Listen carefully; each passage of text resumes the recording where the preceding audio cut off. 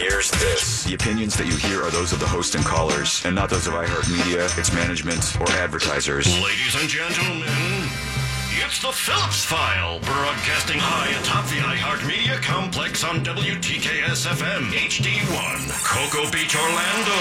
Available anywhere you go on the iHeartRadio app. Download it now.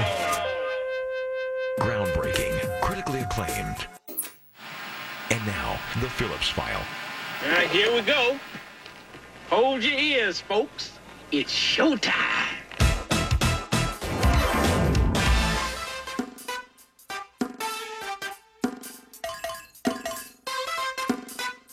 It's showtime!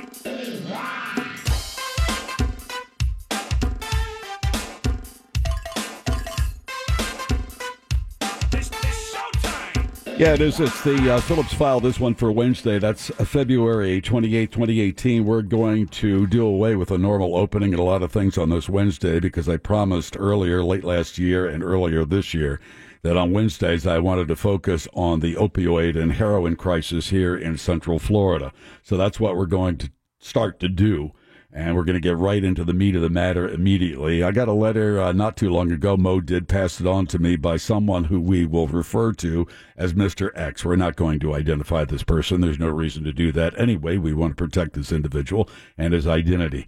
And Mr. X sent this letter, and we said if we're going to kick off this series every Wednesday of focusing on the heroin and opioid crisis in Central Florida, let's get Mr. X on the air as quickly as possible. Mr. X, as we will refer to him, has been kind enough to stop by, and we're going to spend some minutes, maybe the entire hour, trying to get a handle on some things that are happening in Central Florida as they are around the rest of the nation as it relates to opioid dependency and addiction and heroin addiction and everything else. What we have in Central Florida is as bad, maybe even worse than other parts of the country as well.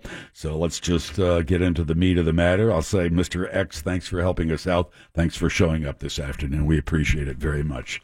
Thanks for having me, Jim. I appreciate being here. All right, let me look over a little bit of the letter, and let's just get this out of the way. You graduated from college with 2 degrees. Is that correct? You're Yes. a college-educated individual. You were a motocross racer, a pro, amateur? My brother and I went pro for a little while, so we were in it since we were 4 years old, and it was a big part of our lives. So my understanding is you had an accident in training for motocross, or you win a race and had a serious accident. You go to the doctor, and the orthopedic surgeons along the way prescribe what? Oxycontin, oxycodone? I was started off with Vicodin, which is hydrocodone, and pretty much right after my accident, it was it was told to me that I was going to need extensive rehab and long-term pain medication. So it started with 7.5 milligram hydrocodone. Did they tell you at the time this was non-addictive? They didn't tell me that it was. That they really didn't say anything about it. To be honest with you, they didn't say it was addictive or not addictive. And I was really young and naive. I hadn't been, I had no knowledge. It was just a medication my doctor was prescribing to me. How would you refer to yourself today? As a recovering addict, an addict, no label, some kind of label?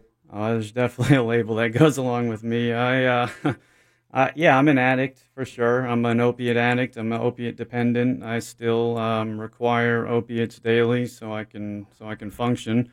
And And that's in the form of methadone? Yes, I take methadone now. And how long have you been on that program? The clinic I'm going to now, I've been compliant there for 2 years, but I've been on methadone since 2005, actually. So was this court ordered or a decision that you wanted to move in that direction? This might help out somewhat. A little of both. Okay. No, it was really my decision. Nobody wants to be a drug addict. Nobody sets out to become one. Correct. It's not really a goal I had in life, and it happened that way. And I don't have an answer to it. I've been trying for years to figure it out, and I've researched it to death, and I don't have an answer yet. I try the best I can. Yeah, let me go back to when you were after this motocross accident, and you were on these particular prescription drugs.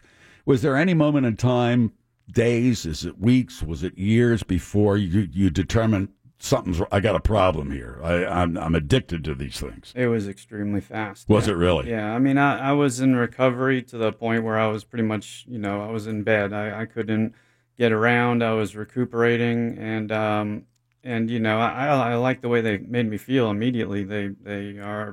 It was like a gift from God. I mean, I felt amazing, and I had nothing to do all day but recover. Was the feeling because the pain went away, or the feeling was, man, I really just feel great? Both. I had a severe amount of pain. I had a spinal compression, a fractured skull, broken ribs. So I was in a fair amount of pain, and it took that away, and it made me feel amazing. Was it a high feeling? Was it a feeling of being high? Yes, definitely. Yeah, I mean, it's a warm, cozy feeling. The pain goes away. Conversation becomes more interesting. It just everything's right in the world. Mr. X is our guest. So walk me through the first time you realized you had a problem. Yeah. So tell us about the experience of trying to get off of these. I guess. What is it? Tell the audience, if you can paint the picture, what it is, what happens to you physically and mentally when you try to separate from these particular addictive substances. Well, pretty much what happens is your body becomes physically dependent on them. They say there's two parts of your brain: your thinking brain and your primitive brain. Your primitive brain is responsible for responses that have you.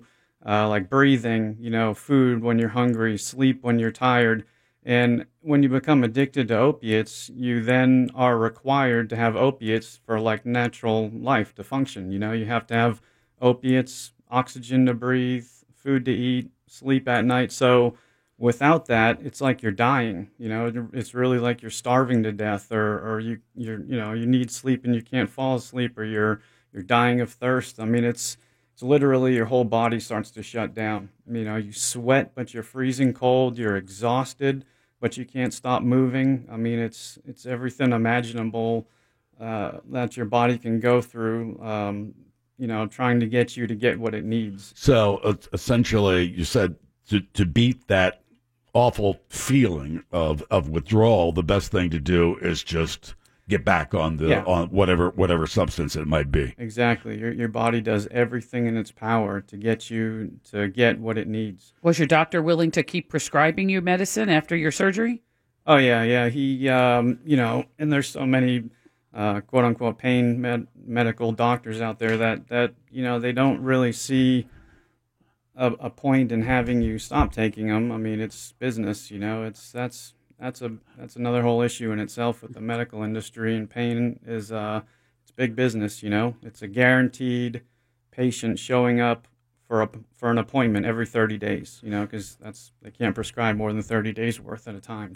So walk us through from when you moved to other substances, namely heroin. What happened? Well, eventually, you're always chasing that high, that first feeling that you had. Are you chasing the high, or are you chasing away the possibility of withdrawal?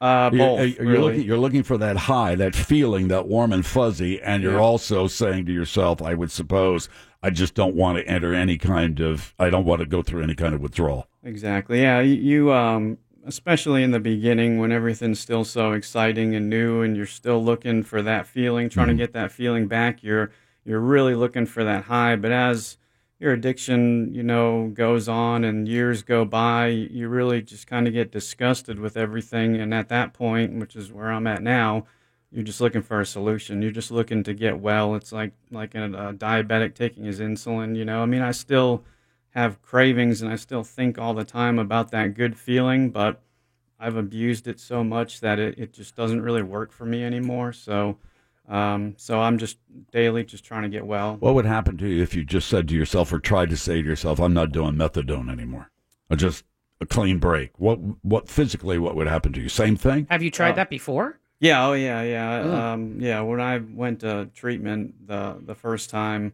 I was on a really high dose of methadone, so the medication that they gave me at treatment really had no effect on me, so I ended up doing it cold turkey. and it was rough. I mean, it was a month of just completely breaking down. Your body just sweating, insomnia, muscle cramps. I mean, complete exhaustion. I mean, just imagine the worst feeling you've ever had times 1,000. That's what I've heard. Like the flu. Like having the flu 100 times worse. Yeah. If not more. Yeah, a lot worse, yeah. All right, I need to take a little break. Mr. X is our guest as we begin a series of shows to try to, take a look at what's happening with the opiate and heroin crisis here in Central Florida. We'll continue our conversation in a couple of minutes or so. It's the Philips Phile on Real Radio 104.1. Orlando City kicks off the 2018 campaign at home, playing host to DC United March 3rd. Coverage begins at 7 p.m. on FM 96.9, The Game, AM 740, and iHeartRadio. The Philips Phile on Wednesdays, at least for an hour, starting now, we'll be focusing on the opiate and heroin epidemic in Central Florida, as it is around the rest of the nation. We started off the program talking to a person who is an addict. His name is, we're referring to him as Mr. X. We will keep his identity away from everybody else. That is our claim, and we will continue with that. So you were on pills because of this motocross accident, and explain to us again the transformation when you went from pills to the use of heroin. What happened? Well, I guess most addicts eventually with opiates will find that no matter how hard the medication is, how much they take, whatever strength it is, it's just not quite good enough. It never gets you to where you want to be. So and then at that point, you're generally spending a lot of money, to take so many pills. So of course, the natural procession is to try heroin, right? It's cheaper, and it's a lot stronger. So I mean, there was one day where somebody I was with, he said, "You're crazy. You're spending so much money on pills, and and you could be a lot more well off, for shorter cash here." And I tried heroin for the first time, and he was right. It put me back to where pills used to get me. And how long were you a heroin addict? Let's see. I guess I used heroin every day for a good 3.5, 4 years there. How hard was it to score it? Oh, well, at the time I was living down in South Florida, so you literally just went off of 8th Street in Miami, and there's parking lots where kids selling on bicycles. No kidding. Yeah. I mean, they're like 14, 15 years old. So you were intravenous heroin user? Yes. Yep. Did you ever overdose? I have not ever overdosed. I guess I've always had just an immense tolerance, and I've just been lucky, I suppose, and I have never had an overdose, but a lot of people I know have. Were you ever with somebody who did? Yes. Yep. I was with I mean, the first time I tried heroin, the kid that introduced me to it, he overdosed in the passenger seat of my vehicle. I've lost so many of my really close friends. What is the public missing, do you think, from all of this? I mean, you'll hear to people say, well, it's a moral choice. This is their problem. They decided to do this. Yeah. I've read statistics. I don't know whether it's true or not, where 80% of people who are now addicted to these opiates and heroin essentially started off with pills for pain management. Think that falls into the truth category? I think that's very accurate. I mean, heroin's not a drug that you just decide to try at a party. I think it's more of a drug that you graduate up to. And the natural, like I said, the natural order of things is like Vicodin, maybe oxycodone, and then eventually, heroin is kind of. Why did this crisis really become a crisis? The availability, or was it the number of people who, because of the pill mills and the doctors maybe being misinformed about the addictive qualities of some of these substances, people got addicted to the pills? And there's always someone will, at least I would think, always fulfill the market needs. If you crack down on the pills, somebody's going to come along and say, well, we can supply the heroin and make money.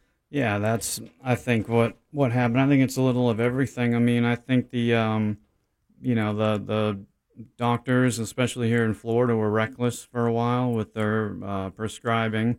Um, and then when they kind of corrected that mistake, they put in that monitoring program where, you can no longer see multiple doctors. That kind of, it dried up the supply. So naturally, there becomes a huge opportunity for narcotics dealers because you have X amount of opiate addicts still looking for their medicine. When you were a heroin addict, for how many years now? Was it 5 or 6 years, did you say? About 4 years. What was your average day? I mean, were you a functional addict? Could you hold a job, or were you the stereotypical down and out in whatever? For whatever reason, I was always a highly functioning addict. I don't know. I couldn't imagine like not having a job, not earning money, and being in that position. So what I did was I regrouped and I worked my ass off to get extra high. So that's kind of that was my take on it. I don't know. So I worked every day. I would probably spend more than half of what I earned on my heroin, but I was able to always work and function and pay my bills and stuff. So I was a very highly functioning addict. And there's many more people like that out there, I'm sure. That's what I've heard, that you would be surprised at the number of people who are addicts, who are functional, who are in the workplace, and essentially you would never know, because we have this stereotype in our minds about what an addict is. I mean, in the Bowery and along the curb, passed out, nodding off, and it's just not necessarily that way. You're a college graduate, 2 degrees. Yep. Did this ever affect your work? I mean, did anybody at work even have any idea that you were an addict? Yeah. There were people that could tell, and it has really affected my work because I was arrested, at one time, and that pretty much ruined my life, because although I had a good attorney and he was able to plead it down and everything, there's still that record that goes on. I have, and even though I pleaded no contest and I paid the attorney to have the case sealed and everything, it still shows up. So I have been eligible and qualified for some really good jobs that, big corporate America has flown me out to their headquarters, interviewed me, everything looked great, and then all of a sudden I get the blow off because they do a background check, and they see that arrest and there's just unanswered questions. So yeah. Before you were an addict, before the motocross accident and the addiction to the pills, and then the move over to heroin, if you can, what were your dreams as you were growing up and a young man? And was it your brother who you were motocross? Yeah. Did he go down the same path? I mean, Has he had the same problem? Was he injured and the same thing happened? Yep, carbon copy. Yeah, no kidding. Unfortunately, is your family have an addictive quality as certain alcoholics? Jim, I do. You have no idea. Yeah. I mean, okay. Yeah, it's more than half. Yeah. Okay. But yeah, it's in the genes, I think, for sure. But yeah, my brother's there too. This is something that if you would have told me when I was in college or whatever, this would be where my life goes, I would never believe. I couldn't believe you. I would think, no, you got the wrong guy. Like this isn't how things are going to happen for me. I know me. I'm hardworking.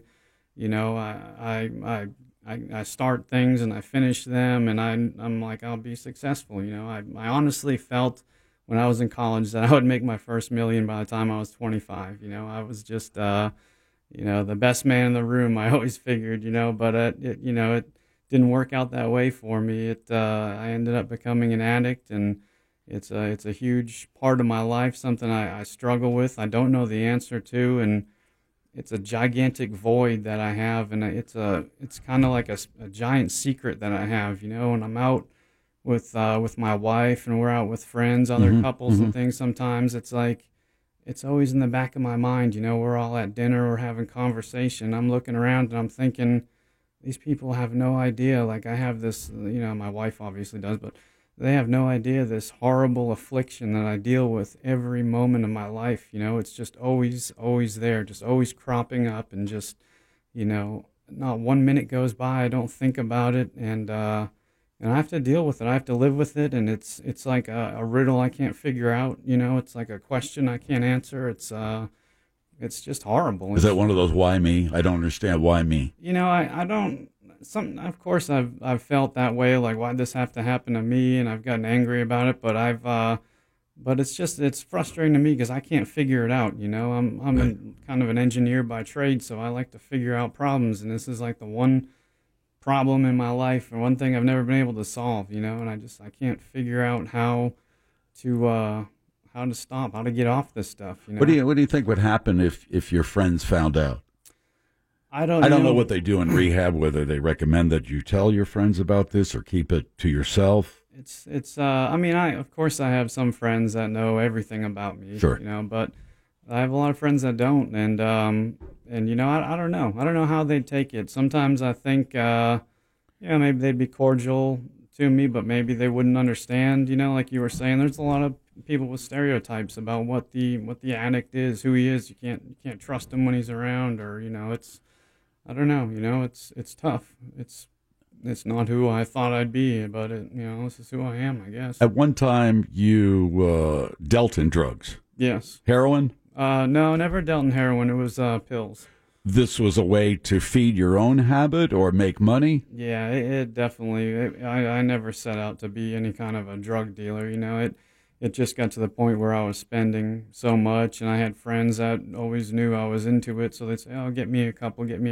And then, and then it did kind of take off to become something that it was a lot bigger than I ever intended it to be, and it ended up really, really kind of, biting me in the end there. I was arrested for narcotics trafficking. I would imagine maybe you're hanging around some characters that are shady guys, essentially not in your best interest. Yeah, definitely. Yeah, people that I never thought I would rub shoulders with. Mr. X is our guest. We're trying to focus at least Wednesdays on the Philips Phile now through whenever, maybe this year. Just trying to get a better handle on the opiate and heroin crisis here in Central Florida. As it grips Central Florida, grips the rest of the nation as well. Tell me about the methadone program. You've been on methadone for 2 years? Off and on since like 2005, but the last couple of years I've been really trying to stick to the program, and I've been compliant, and I go to a methadone clinic. What is methadone? Methadone is a synthetic opioid that is it binds really tight to your receptors, so it ends up being a long-lasting medication. Mm-hmm. When you shoot heroin, usually 3 hours later, so you're looking for your next fix. You're already beginning to have the onset of withdrawals.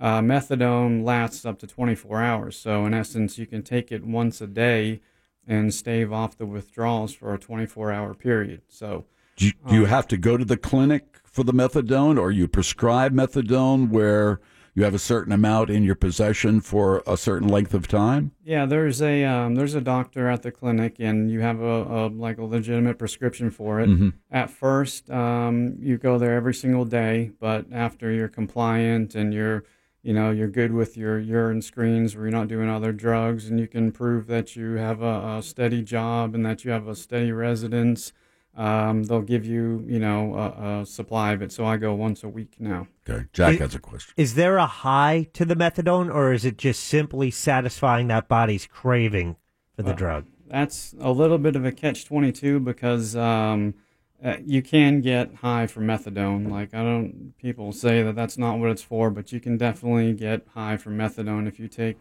enough of it. So that's kind of a hard thing to deal with sometimes, because I do crave the methadone. I know even during the week when I have my week's worth, I can take extra and catch maybe a little bit of a buzz. So it's like a constant battle.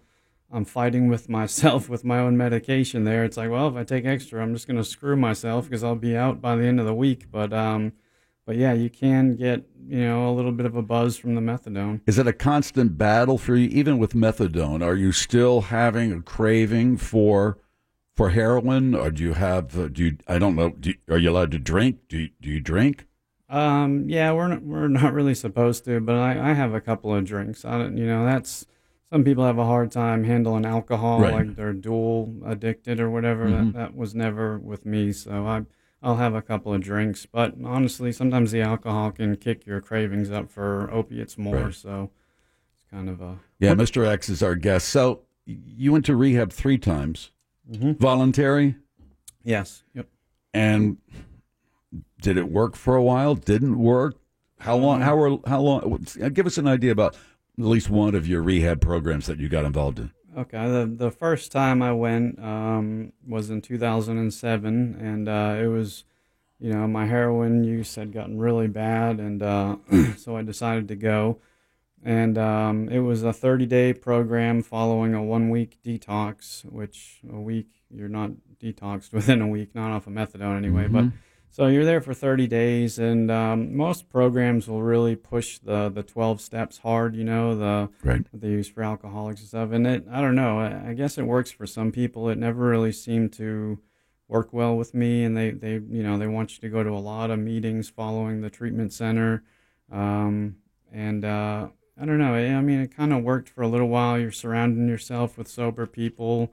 But you're also a lot of times at the meetings, romanticizing the times you used to get high, and that was kind of hard sometimes. And I don't know, 99 days was pretty much my best, sobriety period. But After the 30 days of rehab, you then lasted 99 more days? Yes, yep.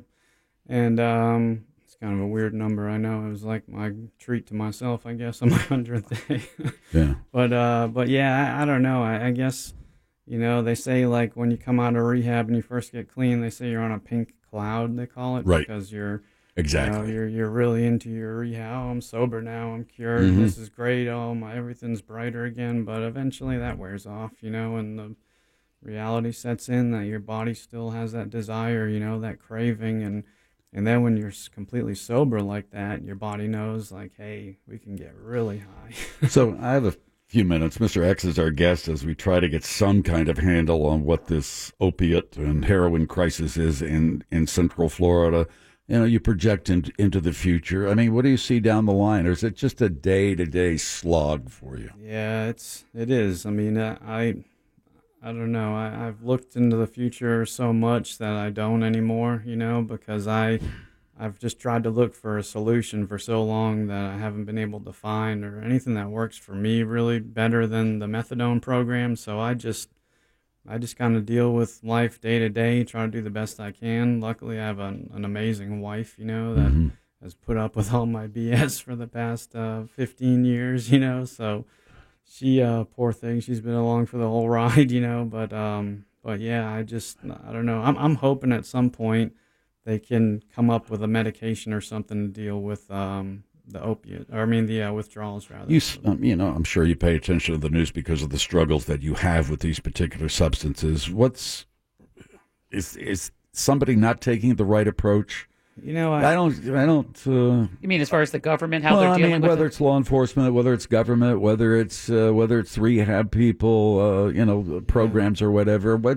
I think it doesn't seem to me that anybody's making much progress. No, they're really not, and I think they're doing a lot of things they shouldn't be, or utilizing funds the wrong way. What do you think is needed? I think, first of all, there needs to be a lot more education as far as addiction. I think it needs to be educated to the youth a lot earlier about how dangerous it is.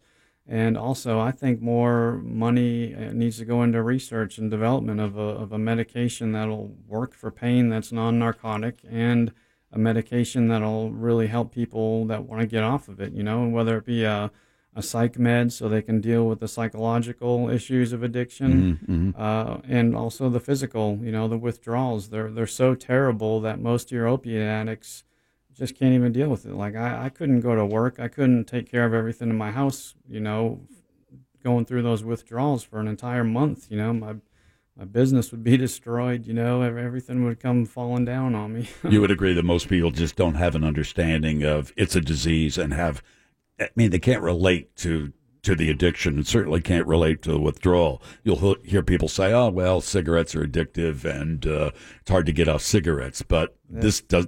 I don't know if you smoke or ever did, but this does not compare, I'm sure. No, this is a whole different animal. It actually changes your physiological. The way your body works. They say once you become an addict, it changes, and it's changed for good. So it's. Will you have to be on methadone in some way, shape, or form forever for the rest of your life? For right now, I'm thinking, yeah. I mean, there's no other solution that I've been able to come up with, or other medication or anything that I've found that works any better. So this is a lifelong struggle. Yeah. Is the methadone free? Is it a clinic? Do you have to pay for this? And yeah, no, it's in some states it is free. Here in Florida, though, it's $17 a day. So no kidding. Yeah, it's about $500 a month. Does insurance cover that? Does insurance cover methadone treatment? Not at all. No, they're for profit. The methadone clinics, and they're cash only. Well, that's probably another program in itself. I've heard that before. People who've called said, it doesn't. They can't afford it. They can't deal with it. Yeah, I know. Well, all I can say is, we wish you well in your struggle. Thank you very much. And once again, thanks for coming by and being our first guest. And hopefully we can at least draw some attention to what's going on with this. We wish you the best of luck, and stay in touch. And who knows, we'll try to get you back again. Yeah, thanks. I really appreciate it, and I'm glad you guys are dedicating part of the show to this. I'm going to try. Thank you very much. It's the Philips Phile Wednesday edition on Real Radio 104.1. Thanks to Mr. X for coming by the Philips Phile. We appreciate that very much. As the Philips Phile on Wednesdays, every Wednesday, we'll take a little bit of time at the beginning of the program to focus on the opiate and heroin crisis here in Central Florida. There are not a lot of statistics out there, believe it or not. The ones that I have, most going to have some news in a couple of minutes or so, but what I did come up with in 2017, opiates killed an average of 15 Floridians every single day. Fentanyl-related deaths in Florida, the latest statistics by the state, increased by 97% in 2016.